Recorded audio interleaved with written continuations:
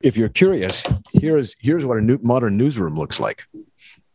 Empty, of course. I have a dream this nation will rise up and live out the true meaning of its creed. We hold these truths to be self-evident, that all men are created equal. We maintain control is a big deal, and so far we're running against the tide and we're beating the tide. With all due respect, that's a bunch of malarkey. I've said it before and I'll say it again. Democracy simply doesn't work. Mr. Gorbachev, tear down this wall. It's the Ricochet Podcast with Rob Long and Peter Robinson's back. I'm James Lilac. Today we talk to Lanhee Chen, the next California State Controller, and John Yoo. So let's have ourselves a podcast. I can hear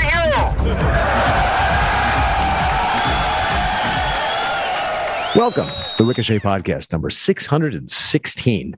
Wow. Why don't you join us at ricochet.com and help us get to 617? It's all on you. No, not really, but you should join Ricochet. You can be part of the most stimulating conversation and community on the web. I'm James Lilac, joined by Rob Long in New York and Peter Robinson, who's back, and we'll get to that perhaps, but we want to get right to our guest because, stuff's breaking. He's got stuff to do. It's Lanhee Chen. Lanhee is the David and Diane Steffy Fellow in American Public Policy Studies at the Hoover Institution and Director of Domestic Policy Studies and lecturer in the Public Policy Program at Stanford. He's advised numerous major campaigns, and now he's running his own to be the next California State Controller. Lanhee, thanks for joining us. Tell us, why do you want to do this? Well, thank you for the opportunity to be with you. It's funny because I often say people don't wake up in the morning thinking about what the state controller does, and I don't fault them for that. But the controller in California is one of 8 statewide elected officials with an independent constituency, meaning the controller doesn't report to the governor or lieutenant governor or anybody else. The controller's job is really sound fiscal management for the 4th largest economy in the world, making sure that the $300 billion a year we spend in the state of California is actually being spent in accordance with first of all, sound fiscal principles, but second of all, with results. And too often in California, what you see is massive amounts of spending, whether it's to address homelessness or public education or healthcare, with really results that are quite abysmal. If you look, for example, at the increasing numbers of homeless folks in California, if you look at the fact that our public schools perform near the bottom of the list in terms of national rankings, clearly there is a need, in my view, for greater accountability and transparency into state spending. And that's why I believe this is an important role at an important time. And we have an election, just under 2 weeks away, and I'm pretty enthusiastic about our prospects. So you could say, as controller of the state of California, you could say, my fellow Californians, in the last year, we just spent X on homelessness, and it didn't make anything better. We just spent X on our schools, and they're still ranked near the bottom of the table. And the governor and legislature could not shut you up. Is that correct? That's absolutely correct. And I think, Peter, that is really when we originally conceived, the people who put state government together in California conceived of what the controller would be. The controller would be the independent fiscal watchdog, the person who would hold the governor and legislature accountable and whose political interests would be divergent from those of the governor and legislature. And I think that concept of having an independent backstop on state spending is a concept that's very appealing to many Californians. It certainly explains why my campaign has managed to secure the support of every single major newspaper in the state of California, from Sacramento to San Francisco to LA to San Diego. I don't know that it's happened actually ever for a non-Democrat candidate in this state to have the support of every single media organization. But I think everybody recognizes that we have massive challenges in the state that aren't being addressed. So, Lanhee, here we are, less than 2 weeks to go until Election Day. Early voting is in. You'll be happy to hear that my daughter, who's studying in Spain, said we went through her. You now have a vote from Spain. That's just been registered from Barcelona. Exactly. Can you win? Can you win? Really? Can you? I believe we can. And I'll tell you, it's a combination of a couple different factors. Number one is you have to have the right environment. And I do think right now we have a very unique political environment. I mean, we've been looking very closely at some of the targeted congressional races in California, races in Orange County and San Diego County. Targeted by whom? You better explain what you mean by that. Targeted. What I mean by that are these are races that are very competitive, and the national political parties, the Republican Party and the Democratic Party, each have arms of their operations that are focused on congressional races that they believe are going to be within, 3 or 4 points. And so there are a number of these seats, believe it or not, in California, a few of them in Orange County, which is south of Los Angeles, a few in Ventura County, which is to the north of Los Angeles, and then throughout our state, in the central part of our state, for example, there's a very contested congressional seat. And the evidence and data we're collecting and that others are collecting from all of these seats are showing significant movement toward the Republican candidate in each case. I'll give you an example that is extraordinary. There is a member of Congress, last name Brownlee, who represents part of Ventura County. Her district is a district where President Biden won by over 20 points in 2020. The Republican challenger, a very good guy named Matt Jacobs, is within 1 point of her right now. You are kidding me. So that gives you the idea of the environment we have. And by the way, here's another factoid. If you look at the early returns so far in terms of who's voting, this is not poll data, this is real data. Republicans are overperforming their share of registration by almost 5 points right now. That means the electorate is going to be 5. Now, that could shift, right? Democrats could all of a sudden decide to come in a very significant way over the next. Now, usually that's not what we've seen. In the last couple election cycles, Democrats have voted early and Republicans have voted late. And for many years, the opposite was true, but that's what we see now. If you look at the data so far, Republicans are overperforming their benchmarks and thresholds. So the environment's very good, I guess, is the basic point I'm trying to make. But we go one step further than that. You see, the problem Republicans typically have in California is they get outspent. They get outspent by their Democrat opponents, and they get outspent by the labor unions, and they get outspent by all of the entrenched Democratic interests that want the status quo. I am currently outspending my opponent 2-1. My campaign is outspending her campaign 2-1. We have a 10-1 cash on hand advantage as of a few days ago. We're sitting on about 1.6 million. She's sitting on 160,000. So for the stretch run, we're going to be delivering a lot more message as a campaign than she's going to be delivering. We're advertising statewide in markets from Fresno to Bakersfield to San Francisco to LA. Her campaign is just in San Francisco. And so I believe we have the ability to move numbers and to influence voters in a way that past Republican campaigns just haven't had. So you have 1.6 million. You have 1.6 million still on hand. We do. Lan He, you have done the impossible. You have persuaded rich Californians that it might really happen this time. Well, can I ask one more question? This is the question. I'm going to ask the question that we're not allowed to ask because we're not supposed to think in terms of identity politics, but I'm going to ask it anyway. Lan He Chen, it will come as no surprise to people hearing that name that you yourself are Asian. We also last I checked, yes. Last you checked. We also know this is particularly, it shows up especially vividly in Texas, but Hispanics, who are a big proportion of the voters in our state, Hispanics nationally, but especially in Texas, are moving to the GOP, not by 3-1, but there's movement. What do you see among Hispanics and Asians in the Golden State? Yeah, I think the movement is happening. I think it's a little more muted in California. If I'm being honest, I think the data reflects a slightly more muted movement, but there is movement.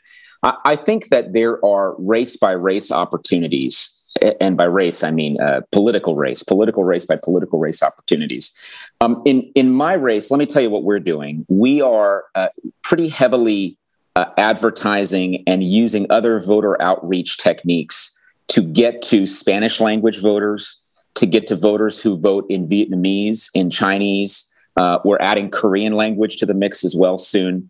And the reason we're doing that is because we want to demonstrate that we are speaking to voters regardless of whatever language they're most comfortable speaking in, regardless of what they look like. Our issues that we're talking to them about are the same, whether they're Hispanic voters or Asian voters or white voters. I don't believe in saying, hey, let's slice and dice the electorate and figure out what a Hispanic issue is. Let me tell you, everybody's frustrated with the state of public schools in California.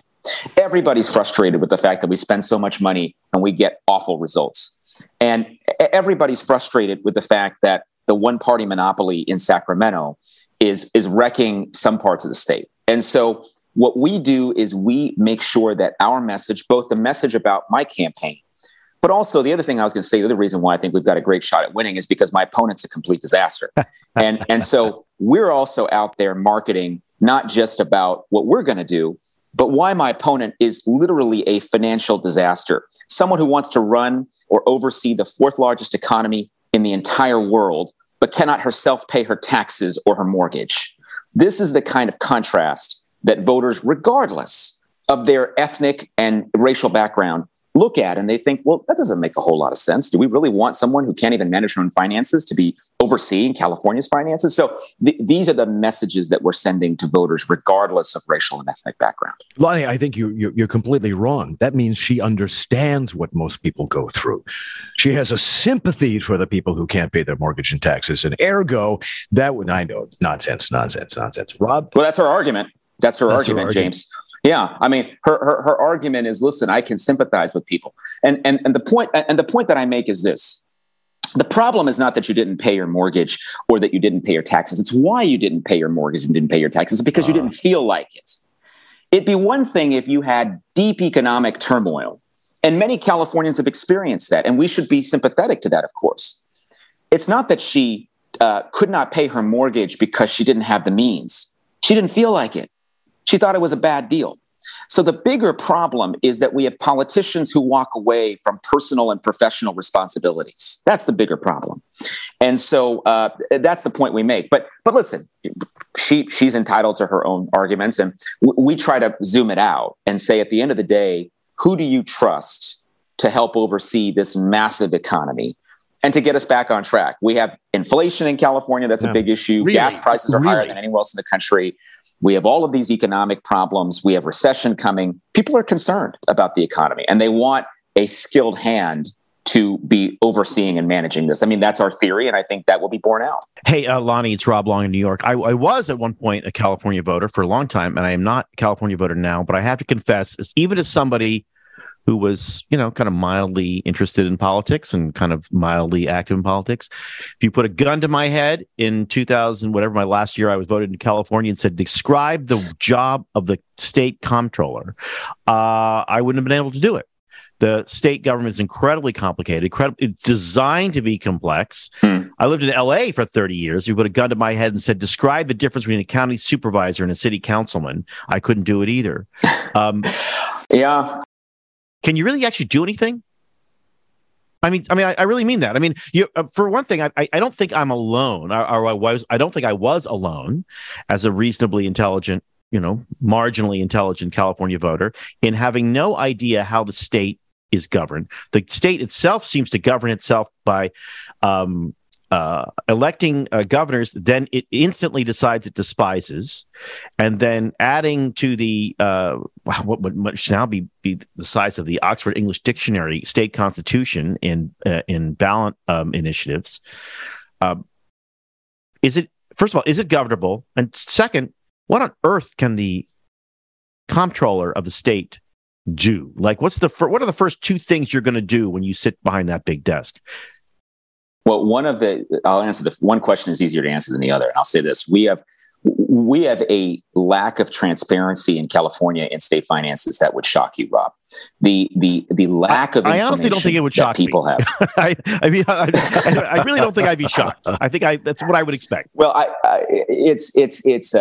it's mind blowing to me how, for example, we can spend all of this money on, pick your problem, homelessness, water, whatever it is, and never decide that we're going to tell people how well things are doing. And maybe this is a problem that's endemic to state government across the country, but certainly in California, for a state that markets itself as innovative, you would think that we would have more capacity and ability to tell people what's actually going on. So the very first thing we need to do, in my view, is create full transparency, open the books, evaluate how programs are doing, and tell people, and actually create a conversation with people. Now, people may decide not to listen. Not much I can do about that. But I do think that the first big power the controller has is just to tell people where money is going. But secondly, I would say the controller is the chief auditor of the state, the only person who can go in and really dig into what's actually happening. So you can audit any program of state government at any time for any reason. And it goes farther than that. You can actually audit local programs like school districts that use state money. So it is a tremendous place from which to launch investigations, from which to tell people, hey, this is what's actually going on. So your biggest enemy when you take office, your biggest hurdle, your biggest obstacle will be Governor Gavin Newsom.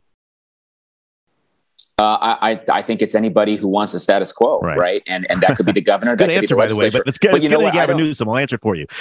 I don't. By the way, it doesn't really matter who doesn't like it, because they don't have a say in the matter.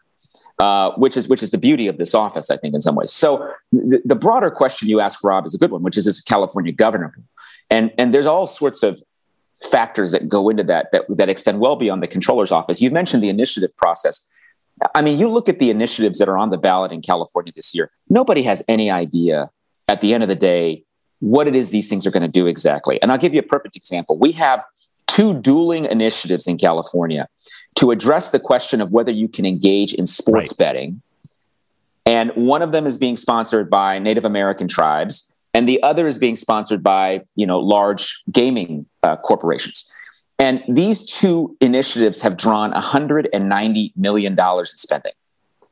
$190 million. And you know what they're left with? They're both going to fail, because people are fed up with seeing the ads. I mean, they don't really care about sports betting anymore. They just want the ads to go away.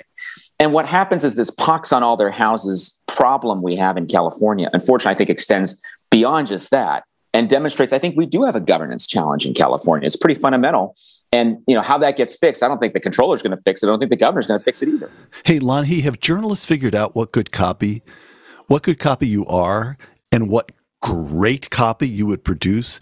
Opening the books in this state will be like turning over rocks.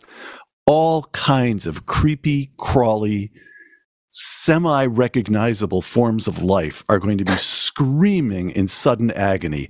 And that is going to represent one great story after another. Has anybody seen that yet? I know that a lot of journalists have told me that they file these Public Records Act requests, with basically FOIA requests in California that never go anywhere. And Nothing happens. We'll make sure they go somewhere. So I think they're excited. Good. I wonder whether or not the standard liberal response is not going to be that we're spending too much money. It's just the wrong kind, or it's not enough. I mean, they never say that we're not spending enough. We always have to spend more to solve these things. And the failure of a program is usually ascribed to insufficient funding, right?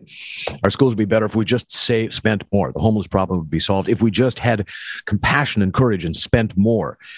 I mean, is that going to hit people when they see exactly how much money is spent and that it's an inefficacious use of resources? They're going to say, well, we just need different people to spend that much and maybe even more. I hope that's the desired, that is certainly the desired outcome. I don't know that that's where people will consume the information, how they're going to consume it. I think that the thing that struck me was this endorsement from the LA Times, which is an editorial board that is not known for being fiscally conservative.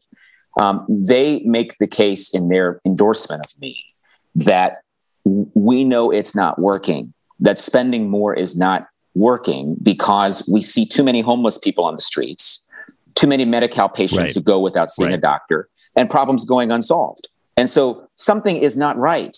And the answer of we just got to spend more, even they're not convinced that's the right answer. Now, it doesn't mean that eventually after seeing the data, they won't conclude, well, we just need to spend more. But I think everybody agrees we're at a point now in California where we just need to see the data. Let's just see what's going on. And then once we see it, we can have an argument about what the right policy is. It's an old statement. You can't fix what you can't measure, right? That's right. That's right. Is it too late for people to chip in? Where do they go? Where do people go if they want to toss $5 to just participate in this great moment? It's definitely not too late. And this last 10 days is critical in our advertising campaign. ChenForCalifornia.com, ChenFor California.com. Check it out. Learn more about what we want to do. And sign up to help. I'd appreciate it. Rob, all of us whose feelings are still hurt that you left, we'll find our feelings assuaged. Oh, I don't want to cause Lonnie any trouble today. getting one of those attack ads. Out of state New Yorkers supporting, right, exactly. Right, dark money. But it is true. I mean, look, the way California comes back is by having at least a two-party system, and the way a two-party system comes back is one elected official at a time. Lonnie. Yeah, well, political parties and what happens in states. I mean, it's a gradual process. It has to be a gradual process. It's not going to happen overnight. Lon, here's what I love. Maybe it's because we're your first interview this morning, but you're enjoying yourself. Yeah, I'm having fun. That is a very, very good sign. I'm having fun. It's exhausting at times, but it's a lot of fun, and you meet a lot of great people. Have you seen your wife in the last couple of weeks? Have you said hello to your kids? I saw them a few days ago. I'm actually going to be home for Halloween, which I'm excited about, which is good, and I wanted to do that. But we're in the stretch run. We got to do everything we can to get across this finish line, and I feel good about where we're positioned right now. ChenForCalifornia.com. For Thanksgiving, just for Halloween, just run some ads of the entrenched state interests like Frankenstein saying "fire, bad, spooky," and reeling back in horror. Spooky. Lonnie, good luck. Thank you. We'll talk to you after the election when you are ensconced in your new office. We hope. Thanks to all of you. Good luck. Have a great day. Take care. Bye bye. Where does the money go? Good question, doesn't it? And sometimes you've got money as well, and you put it someplace, and then you think, where did it go? And did it do exactly what I wanted it to do? Well, I'm happy to tell you that we're sponsored today by Donors Trust. It's a tax-friendly way to simplify your charitable giving without compromising your values. Okay, ask yourself, is cancel culture coming for your charitable dollars? Well, big banks that sponsor charitable savings accounts, or, quote, donor-advised funds, end quote, as they're formally called, have a history of slow-walking or altogether blocking donations to conservative charities. Charities that have found themselves in the crosshairs of the woke mob include Alliance Defending Freedom, National Review Institute, National Rifle Association Foundation, Liberty Counsel, Turning Point USA, and others. Clearly, not every donor-advised fund provider is safe for conservatives. Let Donors Trust help manage your charitable giving. Donors Trust was built with our listeners in mind. That would be people who believe in limited government and constitutional rights, things that are worth fighting for. If you already have a donor-advised fund, consider opening a rollover account. It can be done in 3 simple steps just by calling our friends at Donors Trust. The Donors Trust team will work with you to protect your charitable legacy and help you achieve your charitable goals. Partner with a fund that matches your values. To learn more, download the prospectus at www.donorstrust.org/ricochet. That's www.donorstrust.org/ricochet. To align your giving with your values, visit www.donorstrust.org/ricochet. And we thank Donors Trust for sponsoring the Ricochet podcast. And our next guest, oh no, again. Okay, all right. John Yoo is the Emanuel Heller Professor at Law at the University of California at Berkeley. He's a smart guy. He's a non-resident senior fellow at AIE and a visiting fellow at the Hoover Institution. And he's smart and he's funny and all that stuff. He looks good in the tux. Most importantly, though, of course, he's one of Ricochet's top legal analysts. Absolutely. Well, in the top 10. So he's here with us now to discuss things and tell us about his experience with the McRib, which I understand is back and has made his life immeasurably better for it. John, welcome back again to the Ricochet podcast. Thanks, James. Actually, the McRib's being closed out by McDonald's. This is causing great... Not forever. Yes. They said it's going on its farewell tour after. Have you? Well, what do you guys cover on this podcast? Not the news, like apparently. Come on, we know how that the Rolling Stones went on a farewell tour in 1978. I mean, it'll be back. I'm sorry. No, there's just too much loose meat out there that can be compressed into a simulacrum of rib form and slathered with sugary sauce. It will be back. Or it'll pop up in some foreign country and you'll have to do a world tour. You'll be in Malaysia somewhere, right, looking for the lost McDonald's down some dark corner that has your McRib. All right, Supreme Court stuff. That's why we have you here. That and you'll win some personality. What's up? What's coming up? What can we look for? Monday. John, hold on. Monday, hold that. Before you get to the coming term, may I ask one question about last term? Mm-mm. The Chief Justice apparently, depending on whether you believe the reporting, you know more than I do, the Chief Justice apparently tried to save Roe in the Dobbs decision on the theory that if they overturned Roe, it would rip the country apart. Well, he failed. They did overturn Roe, And now abortion seems to be item number 6 or 7 or 8 on people's list of the issues that matter to them most. The chief was just wrong, wasn't he? It didn't rip the country. It hasn't ripped the country apart. It's moving right back to the states where it should have been in the first place, right? And this is why justices shouldn't try to figure out the political consequences of their decisions.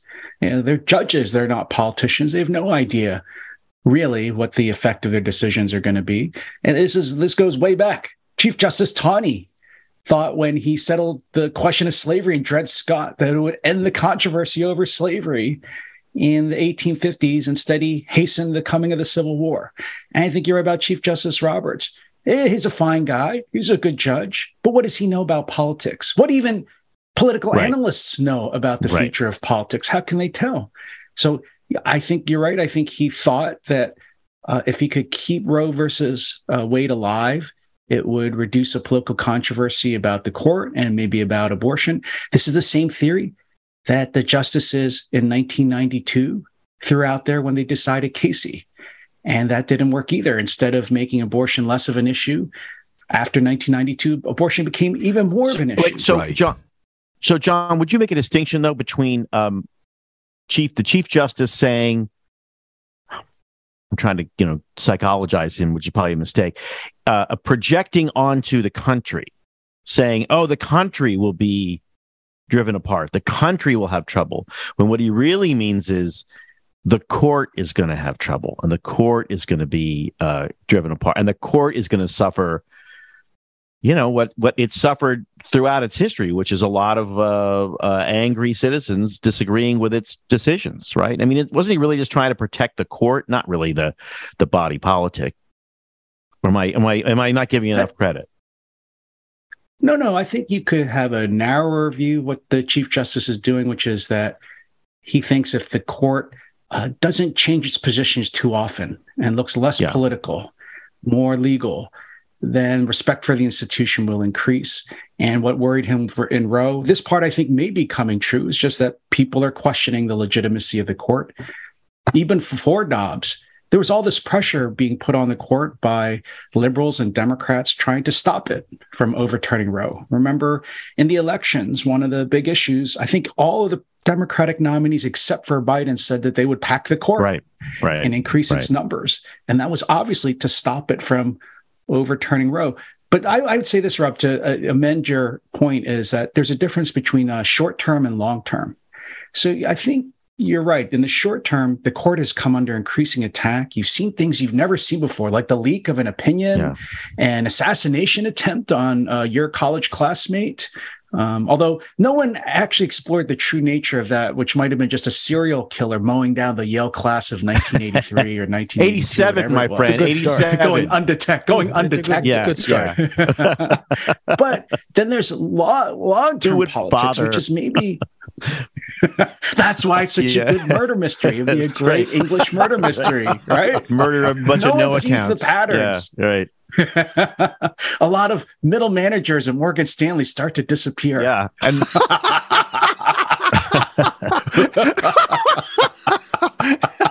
suddenly Charlie Cook appears on this podcast every week. But then there's the long-term institution, which is maybe this is better for the health of the institution long-term, right? They step out of abortion. It goes back to the states. All that political controversy, fury, everyone who cares about abortion, now that political energy gets dissipated out into the political process. Can I ask you a political question about that? I mean, were you surprised at how, being even-handed here, which I think is true, just how unprepared the politicians were for what seemed like, they had, first of all, they had months and months and months of warning, but just what seemed like could easily happen, which is that they would have to go to the voters and persuade the voters of some coherent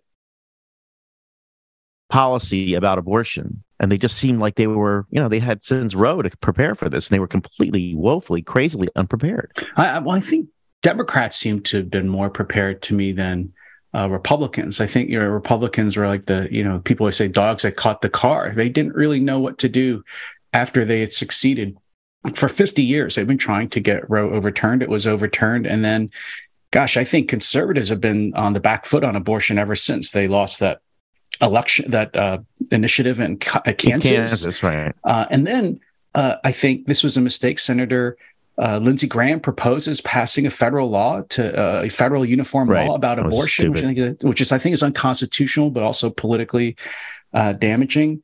The whole point was to send it back to the states. So but I would say the same for the Democrats, who seem to be unable to sort of just recognize that that the country, broadly speaking, is pro-choice with restrictions. And I mean, if Kansas is pro-choice with restrictions, I think you could probably say the country is. So what they don't want is they don't want 8-month, 9-month, in the birth canal infanticide, which the Democrats seem utterly reluctant to condemn, which just seems bizarre and bizarre to most Americans who are basically pro-life, 15, weeks, 20 weeks, whatever it is. Are there any, so what, if you're Chief Justice John Roberts, right, and you're like going to bed and you kind of every now and then as you're lying, and you're like, can only imagine this canopy bed with like lots of chintz, right? And, you're before you blow out your candle, which I imagine is one of those like colonial candles with a candle stand. Like Ebenezer Scrooge on Christmas Eve. What terrifies you coming up? Right. Well, the thing that worries you is what I was going to say about Monday, which is you have this unruly majority on the court now. 3 Trump justices, Justice Thomas and Justice Alito. They're very radical. Based on what you see in their writings and their separate opinions and their speeches, if they got what they wanted, it would require the court to overrule not just Roe versus Wade, but many other important precedents of the past. And also they've had enough, haven't they? Don't you get the feeling that Justice Thomas, he's deep in his 70s. Samuel Alito has given a couple of very tart speeches recently. These guys, there's a kind of, we've had it up to here with you people attitude that's new to me. Or is that right? I wouldn't say, I know this is a familiar emotion to you, Peter, but I don't think it's bitterness or the desire for revenge. Oh, really? What? How disappointing. I think it's actually, they have been developing a philosophy and attitude towards judging, and I think it's more robust, that this is finally the chance to see it with a majority, that it's been accumulating. It really started under Justice Scalia in the beginning, these dissents and concurrences. They've never really had a majority like they have today. I think I said this before when we talked about the end of the term. This was, and I've been doing these panels and debates about the court and abortion and affirmative action. Nobody really cares what the liberal dissenters think anymore. Nobody cares what Justice Kennedy or Justice O'Connor thinks. There's no more discussion of balancing. And the questions that Rob's raising, what effect will this have on the country? It's much more in the lines of conservative jurisprudence, which is really, what do the framers think about this question? What does tradition and history tell us about this question? Right. So that is where the action is now. If you're Roberts, who's not as fully wedded to that as the other 5 justices, that's what worries him when he goes to sleep, is because he thinks every time this conservative majority takes the founders' vision and overturns some past precedent from the Warren Court or even from the Berger and Rehnquist Court, he worries that that's going to be another short-term hit to the legitimacy of the court. And if he cares about the institution because he's the Chief Justice and its political standing in Washington, D.C., then he wants to moderate that whenever he can. Let's take a look at some of the individual cases. One of the ones that's probably not going to get a lot of press, but I think is really interesting, is the pork producers case, which says people of California said, all right, if you're going to raise pigs and slaughter them, they have to be in they got to be in a condo about 400 square feet per pig. And if you want to sell them in California, and the rest of the country is saying, well, wait a minute, hold on. The restrictions that you're placing make it impossible for us to sell to them. It's a commerce clause thing, and it seems kind of obscure and meaningless. But it's one of those things where it's like Texas and school books. It has a ripple effect throughout the rest of the country because the market is so large. How do you think they're going to go on that? Well, if I were a liberal judge, I would just take my personal preferences, which is I want the price of pork to go down.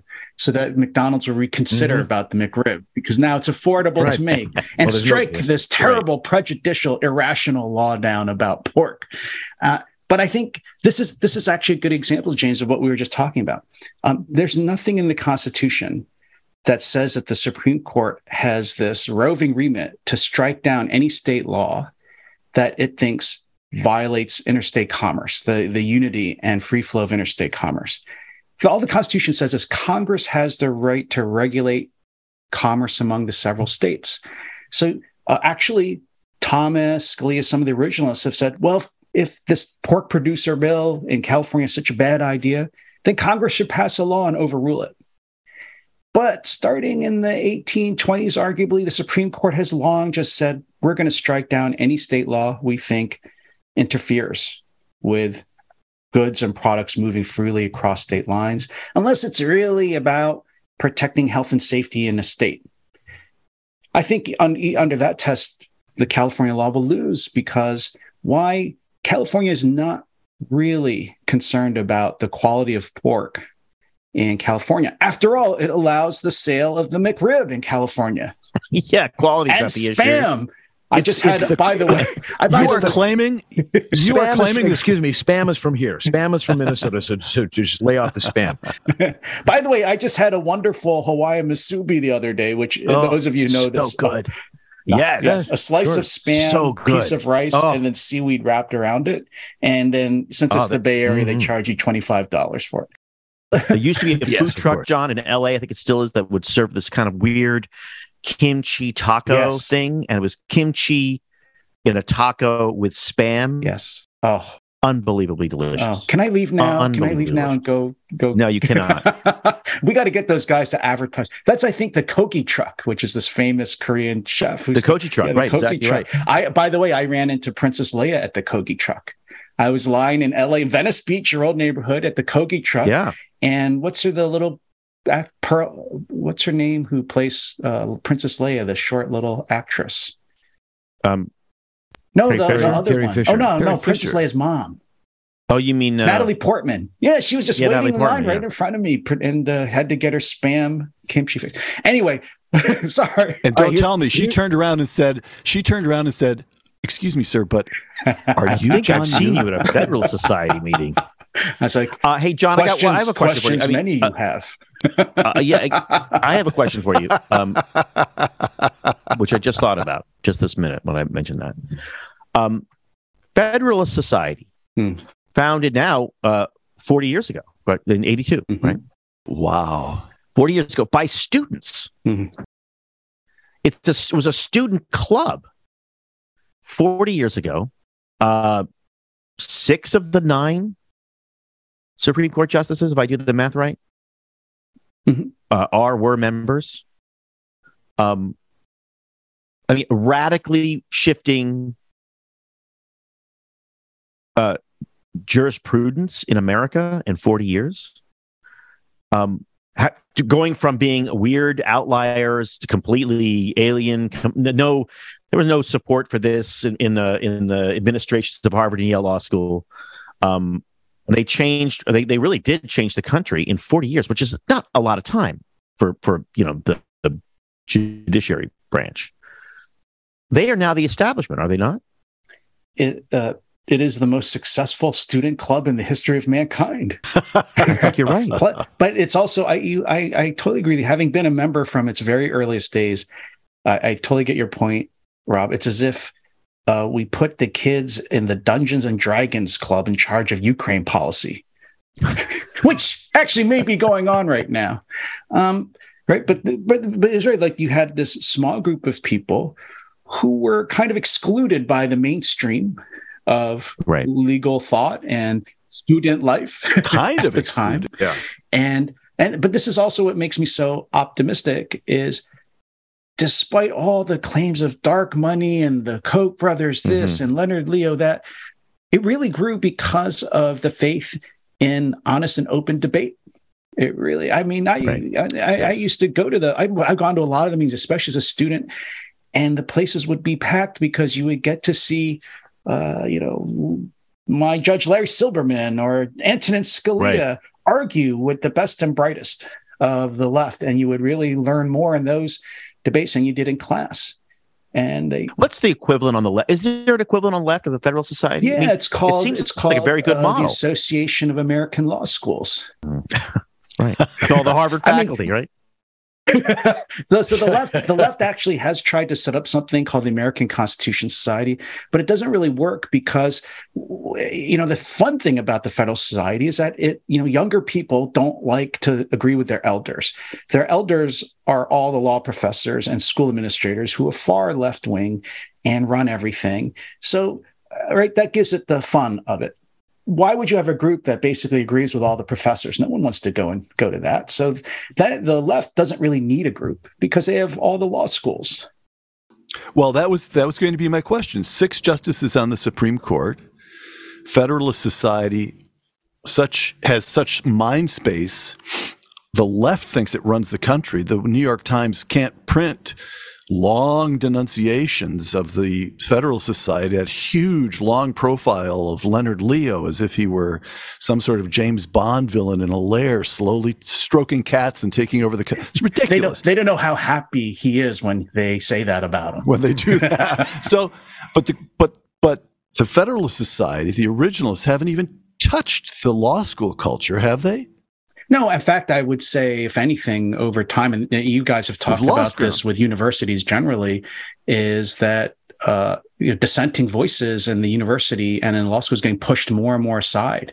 There is cancel culture going on, and so it's much harder actually to have the debates of the Federal Society today than it was when I was a student. Because the kids themselves are more reluctant to speak up, to take. Yeah, this is the thing I think that's different about university cancel culture now versus what we all were worried about when we went to college, which was when we went to college, we were worried the school administrators and the faculty would suppress dissenting views because of their own certain belief in what was good or bad. And now I think the censorship, I agree with you, Pierre, is coming from the students themselves.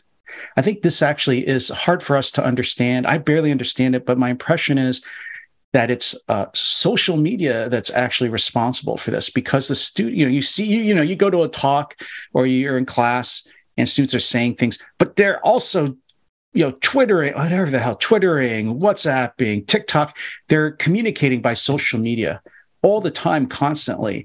And I think what the students worry about more than administrators suppressing speech is that they might be seen at an event, or they might actually say something and someone posts about it on social media, and then they get flamed for it and they get socially ostracized. In fact, I'll tell you, there's this huge controversy going on right now at the law school here at Berkeley between Palestinian and Israeli supporting students. I don't know if you've seen this, but the Palestinian groups, the pro-Palestinian student group and several other student groups signed a letter saying they would boycott any speaker who they considered Zionist or pro-Israel.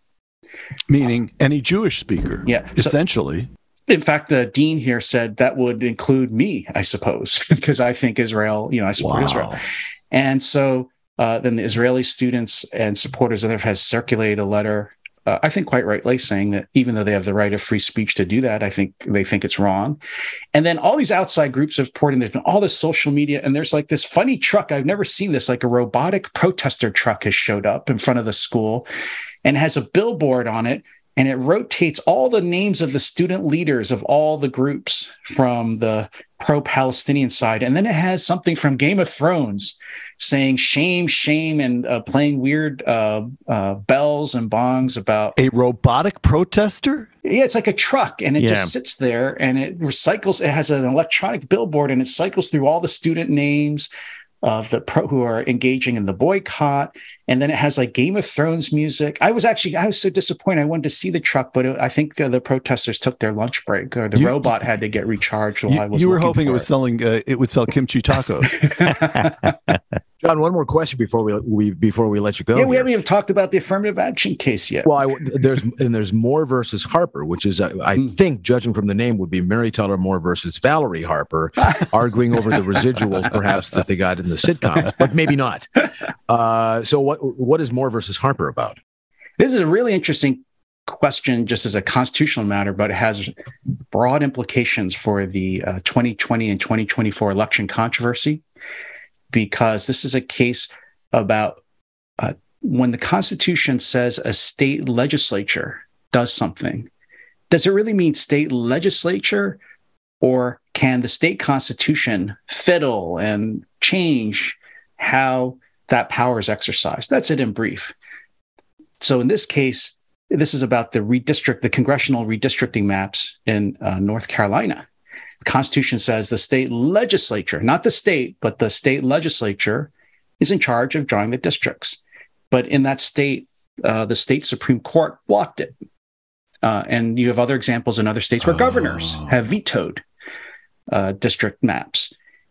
So this question is, when the Constitution says state legislature, does that mean the state legislature just wins and no other branch of state government's allowed to participate? The reason why this is, itself, this is important, but the reason why this has direct impact on the 2020 Big Steel claim and what's going to happen in 2024 possibly, is it's a similar structure for presidential electors. The Constitution says the state legislature picks the presidential electors. Right? The state constitution might say you have to choose the electors that the people vote for. But if the court here says, no, it's the state legislature, then conceivably, if the people of Pennsylvania vote for Biden and the legislature is Republican, what if they just say, no, we're voting the electors for Trump? The latter view would win. So it really has enormous implications for any kind of close presidential election going forward. That's a big deal. Can you give us a similar, concise, for layman summary of the affirmative action case and what's at stake there? Yeah, it's whether the Constitution is colorblind or not. This is the Harvard case, right? Yeah, so this is a Harvard and UNC Chapel Hill have been using race as a plus factor. Although when you look at the statistics, it's way more than a plus factor. But it's considered a plus factor. You can use an applicant's skin color to decide whether you get in or not.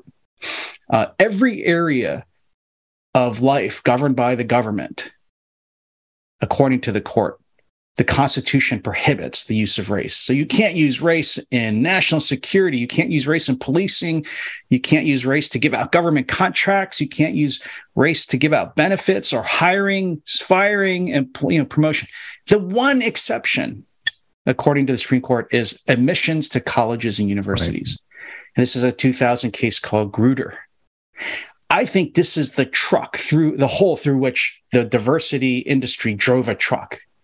Because of that, and the logic, by the way, was it's not that universities get a special dispensation to use race because they're just better on race. It was the claim that universities need to have intellectual diversity, and universities were allowed to use racial diversity as a proxy for intellectual diversity, which is actually very insulting to minorities, I would think. But because of that now, that's where I think you get now all this stuff. Oh, diversity this, diversity that. Every institution now claims they need diversity, and they use race as the proxy for diversity. And in this case, the chief, that famous quotation, actually, as far as I can tell, it's the one bit of anything that he's written that gets quoted regularly. The way to stop discriminating on the basis of race, I can't remember which case this is from, but the way to stop discriminating on the basis of race is to stop discriminating on the basis of race. Isn't he declared on this one in a certain sense? Yeah, I would say to the extent, right, I was saying before, there's this conflict between what the conservatives want to do and overruling past decisions. I think on this one, you're right, that this is a case where John Roberts is going to vote with the majority and overrule past precedent, because every single race case I can think of where he's been on the court, he has voted for a colorblind constitution. The quote you just mentioned, which might be the most famous of all of Roberts's writings, was in a case where he said you couldn't use race to assign students to schools in K through 12 education. Right. And he's also did what I thought was incredible. He struck down part of the Voting Rights Act of 1965 a few years ago in Shelby County. Actually, I never thought the court would ever do that. And so I actually think when it comes to race preferences, he's actually been just as conservative as Justice Thomas or Justice Alito. So don't think he's going to be. I mean, and it's actually interesting if you read the briefs to the case. They don't really even engage in hard questions because I think both sides assume that the court's going to overrule affirmative action. There's a lot of discussion in the briefs more about like this goes to Rob's point, that terrible things will happen to our politics and society and economy once you get rid of affirmative action. They're not even really legal arguments. The defense is really, don't do this to society. So it's the same thing we saw in Dobbs. Mm-hmm. The pro-choice side never actually made their argument. That's right. In Dobbs, the a legal argument. Yeah, that's right. In Dobbs, nobody really argued seriously on the court. Oh, actually, there is a right to abortion in the Constitution. It was mostly don't disrupt society by overturning past decisions. But I think, gosh, I don't know what you guys think. I think the commitment to diversity is even more rooted and strongly held than abortion.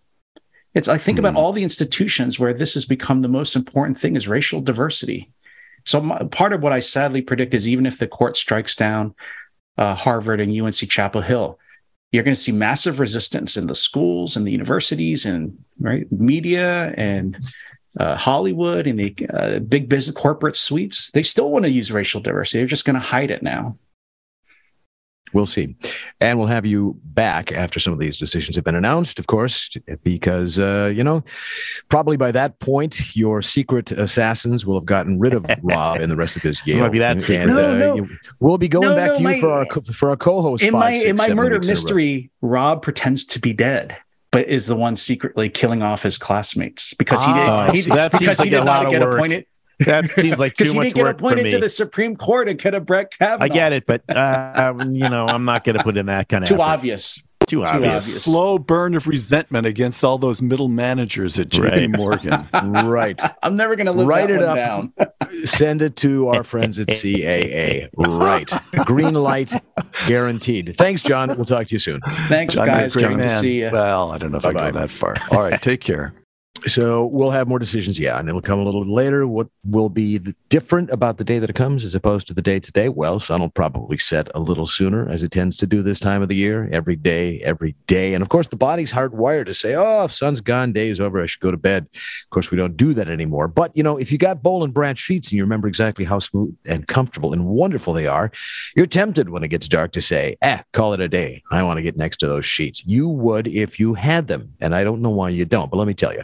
When you're ready to hop into a soft, cozy bed, your sheets make all the difference in the world. And Boll and Branch sheets use only the best 100% cotton organic threads on earth for a superior softness that only gets more luxurious with every wash. Boll and Branch's secret is that they focus on the thread quality. Not that quantity stuff. Quality. Thread counts fine, but it doesn't matter how many threads you have if they aren't the best possible. So, the other day I had to put some sheets on, and I had actually a box that I had not opened yet. And I was reminded of the whole pleasure of the unboxing, how nice the box comes. It's practically a Christmas gift. And as I ran my hands over the sheets, I thought these are great to start with. And I compared them to the ones that I have, which are even better after subsequent years of washing. And I realized doesn't come any better than this. Signature hemmed sheets is what they are. The signature hemmed sheets from Boll and Branch, well, they're the best-selling set for a reason. They're buttery and cozy and super breathable, and they're perfect for every season. You'll feel the difference the moment you lie down. Now, we have been raving about them for years. I have. But you can find more than 25,000 other stellar reviews if you still aren't convinced. And I don't know why you are. Listen, at some point, whatever sheets you got now are going to wear out. They're going to be thin, threadbare. They're going to get snagged. Just right now, get the Boll and Branch. Start them off so they just get even better. And they're sheets that will make fall the coziest season of the year. 20% off your first set of sheets, free shipping, when you use the promo code Ricochet at bollandbranch.com. That's Boll and Branch, BOLLAND, branch.com. Promo code Ricochet. And we thank Boll and Branch for sponsoring the Ricochet podcast.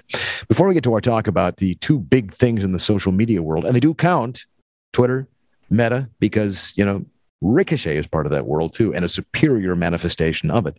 Rob is here to tell you about why you would like to get next to, in physical form, the people who inhabit the Ricochet universe. Here's the one thing I read today in the Wall Street Journal, sort of rounding up the decline in these sort of big networks, is that maybe smaller networks, niche networks of smaller people, not smaller people, but smaller networks of fewer people. Smaller people here for me, I'm 5'4". Yeah, exactly right. Right. Are going to be more valuable and more meaningful to the members. And I think that's true. Take Ricochet. Ricochet members like to have meetups, real meetups, IRL, in real life. Where? Well, when you join Ricochet.com, you'll know where, but here are some hints. There's a group meeting on the National Review Institute cruise on November 12 through 19. There's one scheduled in Pittsburgh on December 10 and 11. Sarasota, Florida, there's one coming in January on the weekend of the 14th. And there's another in Vacaville, California on January 28th. And there's one in New Orleans next year. That's going to be really fun. And there are others in the works. And if you're thinking to yourself, well, I'd like to go, but the schedule doesn't work for me or whatever, or it's a big country and I don't want to fly, whatever. If our meetup locations are out of reach, you aren't doomed to a lonely existence. What you can do is join Ricochet. Then give us a place and a time, and I guarantee you Ricochet will come to you. For details on our Ricochet meetups, go to ricochet.com/events, find the module in the sidebar of the site, join Ricochet, and we will look forward to seeing you. When you say that a Ricochet will come to you, it's a question whether or not people imagine some sort of streamlined vehicle, modern with all the bells and whistles and a little satellite dish rotating in the top, or the Clampetts driving down Beverly Hills. Exactly right. Exactly right. I kind of like the Clampett model myself, but, we're a diverse group. Twitter. Now, Musk went in, and Musk says he's going to fire 3/4 of the people. There was a TikTok video, which I loathe TikTok. I don't have it on my phones because I don't want China to know precisely where I am at every moment. But there's a video of some Ute who showed us her typical day at Twitter. She didn't appear to do anything except have a couple of meetings about some wonderful projects. And I'm thinking, what possible projects can you be doing? I have been on Twitter since they plugged the damn thing in. They have amassed a grotesque amount of information about me, who I follow, what I like, what I do click on, links that I do.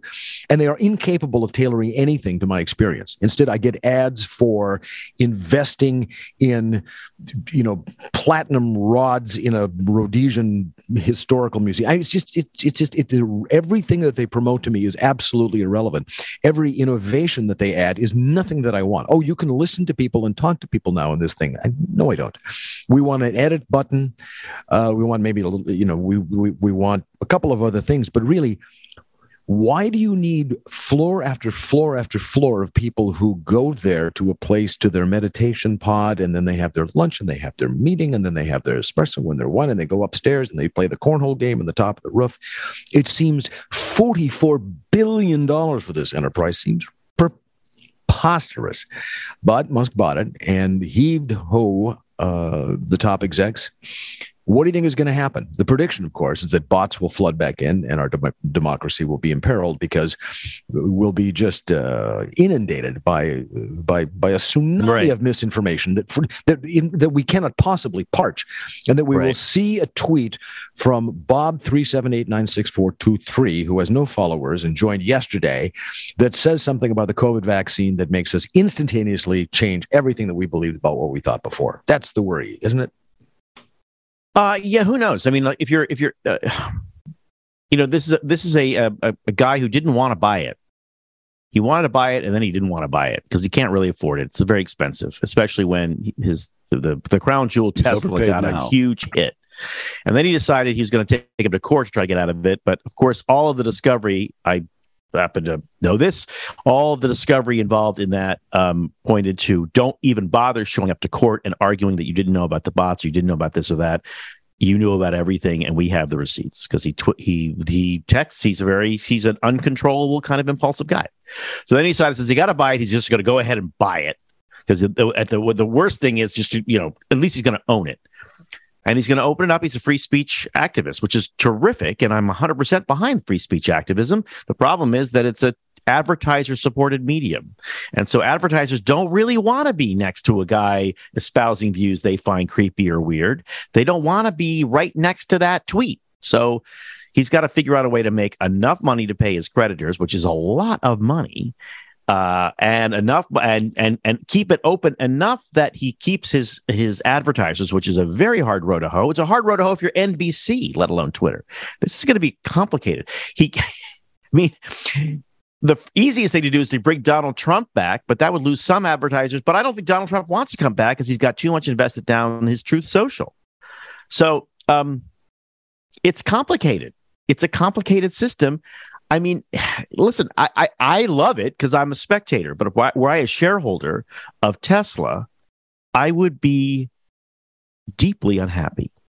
This does not look like it's going to be a home run. It'll maybe look like it won't be a black eye. That's not success. Well, I have a slightly different take on it, but it's the take of somebody who's also a spectator, someone who's sitting here in Silicon Valley. And what surprised me yesterday, the tenor of emails and conversations here, was how much difference it made. Nobody knows what he's going to do. What's clear is that he's overpaid. He has now loaded the company with so much debt that it's going to have to spend $1 billion a year just making debt payments. It's very hard to see how all this will work. But here in Silicon Valley, we have Google and Facebook and Apple. Twitter is a much, much smaller company, but in terms of mind share, it's one of those. Yeah, it's big in Silicon Valley. And suddenly, it's not woke anymore. It makes no difference, but it makes all the difference. And it is like living under a different sky. Here's what we know about Elon Musk. Well, excuse me. Let me put it this way. Here's what we know about the way Twitter has been run. It's been shutting down certain forms of conversation. It shut down Jay Bhattacharya again and again. It is a machine for making us pretend that we don't know all that we know. It is a machine for making us stupider. And Elon Musk, from the very moment he appears, is somebody, he seems to have let's put it this way, an irregular personal life. There are all kinds of things about him which I might not want my children to model their own lives. But he has been in favor of the human mind, of figuring stuff out, of knowing more than we know instead of less than we know. And this is a man who has figured out how to send great big rockets into space and return them to Earth, not in some sloppy, expensive way of splashing down in the ocean, but of landing right back on the launch pad tail first. He'll figure out something at Twitter. He's already brought the rumor circulating here. I don't know, maybe it's been confirmed by now. First, he fired the old executives, and then he brought back some of his buddies from PayPal, including David Sachs, who was one highly intelligent. The word was that David Sachs was at Twitter yesterday talking to executives there about plans. So somehow or other, this matters, and somehow or other, it's a good development, and somehow or other, we're going to see intelligence exercised in tech in a way that we haven't in years. I think. No, that's I mean, it feels I root for him because I like him. I like everything about him. I think he's fantastic. Yes. I just note that very, very, very, very, very, very, very, very, very, very smart people who build really interesting, complicated things founder on the rocks of a mass media company.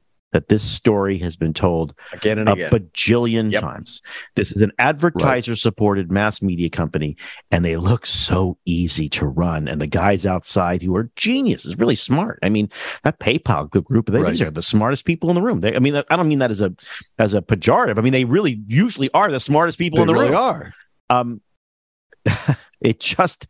It's a very different thing because your customers and your bosses are different, and you are dealing with a assorted mob of easily terrified, spooked customers and the advertisers, and incredibly fickle and uncontrollable users.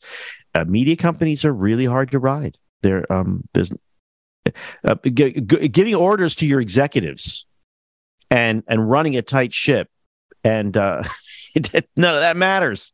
None of that matters. You got to have the product, and the product is made up of people tweeting, and it's paid for by the advertisers. And most of the people who tweet most people on Twitter don't tweet. They're not going to pay for it. They just like it. They like watching it. And man, these are hard businesses to run. They are completely different from anything these guys have ever done. I wish them well. They will be humbled. Well, wait, excuse me, just one little tiny note, addendum to what you're saying there. You and I both know David Sachs, and I have been in your presence when you said to David, well, remember, David made money on PayPal, and the first thing he did, he has since come back to Silicon Valley and become an investor and made billions of dollars. But the first thing he did with his money from PayPal was go to Hollywood and be a producer. And I told you that, and you said, oh, well, welcome to the club. He's here to lose his money. And in fact, he made a movie. He made Thank You for Smoking. And I have been in the presence of Rob Long and David Sachs when you said to David Sachs, you did something that almost nobody else pulls off. You came to this town, walked away whole, and made a picture. So there's something. He only made one, and he left. Something there. Ask him if he wants to make another. Ask him if he actually thinks he made money on it. I mean, it may be just sort of like, well, I didn't lose it. I mean, look, these are just complicated things. They're really hard, and they don't conform. And I mean, I want them to succeed. I really do. But they're not going to come up with a plan. I mean, already there's like the worst kinds of neo-Nazi, white supremacist, the worst kind of people are back on Twitter and enjoying it. And like, if you're an advertiser, you're like, well, I can't be next to that. And so then they're going to be shadow banned that way. So these are hard questions. There's no easy answers. I mean, his argument to like make it a just giant open town square, I just kind of naturally like. I'm root for it, but you got to pick and choose. You got to stop thinking that your advertisement next to a tweet, which draws some loathsome reactions, is the same as endorsement. That proximity is endorsement. Well, if it was, then any stadium. But again, you're correct. You have to stop thinking that. But that's the advertisers thinking that. They don't control the advertisers. I'm sorry, I was just looking around at the person who finished what he was talking about. What I mean is that if you look at a stadium, when you see a stadium and you see a big ad up in the Jumbotron, all right, that's going blaring out to 60 to 80,000 people. Now, if you've got three guys in the upper deck who are wearing 88 shirts, does that mean that somehow that advertising message is associated with them? It presumes that we're not so stupid that we can't filter these things out. I don't connect an advertiser to anything unless the advertiser's message is specifically what it is. I mean, if it appears next to this or in this place, I mean, I'm with you. The more the merrier, the more freedom the merrier, and let people have the responsibility to themselves to deal with stuff that they find offensive and not have somebody curate it for me or tailor or market my experience. I mean, we talked earlier today about, well, we didn't actually, about Facebook, which has lost a huge amount of its value. Now, do you see that as being a going proposition in the coming years? It's going to continue to make $1 billion a year because their advertising machine is just ongoing. But it's a company that is flailing around, is spending huge amounts of money, $15 billion a year, I think, on this metaverse thing, which nobody wants, which I think is the best news of them all, that they came up with this and nobody wants it. Well, Rob, by the way, I don't know why it took me this long to think of it, but I just thought of the perfect counter argument. If you and I have been able to run Ricochet, there's a chance Elon Musk will figure out Twitter. I believe that analogy is correct, by the way. I think that is a perfect analogy in that I think I hope he's a lot more successful, but yes.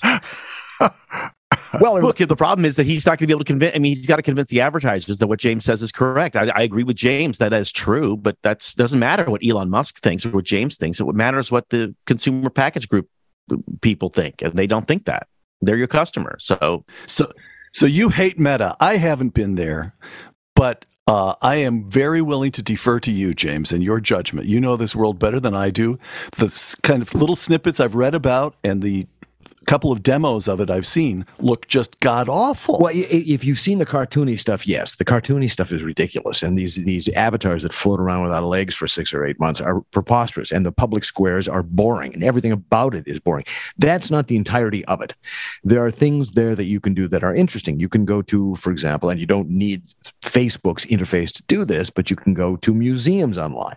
And you find yourself standing in the National Gallery and, wow, this is kind of cool. But then you realize that the only way that you can get closer to that picture over there is to press this thing, which lurches you, flies you across the room to it. And then you can't read the plaque that's there. You can't really look at the painting. So you have this unfortunate half-baked introduction to what it could be that just frustrates you because you know it could be so much more. And until it gets to that point, you think, why do I want to spend any time with this enormous plastic remorse fastened onto my face? It's uncomfortable. It leaves marks. Your glasses, the bows of your glasses go against your head. You don't dare stand up because you might run into something. Everything about it is antithetical to what it means to be a human, which means that until they can make it absolutely seamless with something that you slip on your face and is feather light, no one's going to want to be there. What will come, I think, and replace it amongst some is what Apple is working on, which is not to replace the human experience with a virtual existence, but to augment it in a way that adds some enhancements. And in a way, as curious as I am about that, because I would like in the grocery store to be walking along with my AR glasses and look at the rows of tomato sauces and tap here and see exactly which coupon pops up. I wouldn't mind that, but here's the problem. I recently upgraded the OS on my phone to Apple's new 16, and it's interesting. It's got some nifty things to it, but one of the things it adds is an ability to customize your lock screen so it's work or it's sleep or it's focus, so you can tune out that distraction, that you can bring this one to the fore, and all of these things. And that's great, except the reason that we have the need to do all the filtering and the tuning is the existence of this little glowing red rectangle in the first place. In other words, here comes this thing which is going to make your life really complex and interesting in ways that you kind of sort of wanted because you were always a geek about Star Trek stuff. Well, here it is. And then now, X number of years later, okay, here's the fixes for all the ways in which we've ruined your existence. So I spent about an hour or so setting up the customized lock screens to tell me whether or not I'm in work mode or sleep mode or focus mode until I realized, to hell with it. I'm just going to live my life. As should you, by the way, which includes going to Donors Trust to roll over your charitable donating and Boll and Branch, which means better sheets. And of course, the 5-star review wouldn't hurt at all at Apple Podcast. And of course, as Rob and Peter will tell you, when they started this thing, join Ricochet. Unlike Facebook, unlike Twitter, it is a community of people who write intelligent things and argue about them in an intelligent fashion. It's the antithesis of these big, ridiculous models that you see everywhere. Small's good. Local's good. Ricochet is, well, that's what it is. And getting bigger. So please join us so we can get really, really big, right? Right. Rob has dropped. He sends a note to us saying that he had another call at this very hour. So, Rob, hope your call is going well. James, next week. Bye-bye. Next week. Bye-bye. Special call out. Hello to Elizabeth in Alabama and Tully in Michigan. All right. Next week. Ricochet. Join the conversation.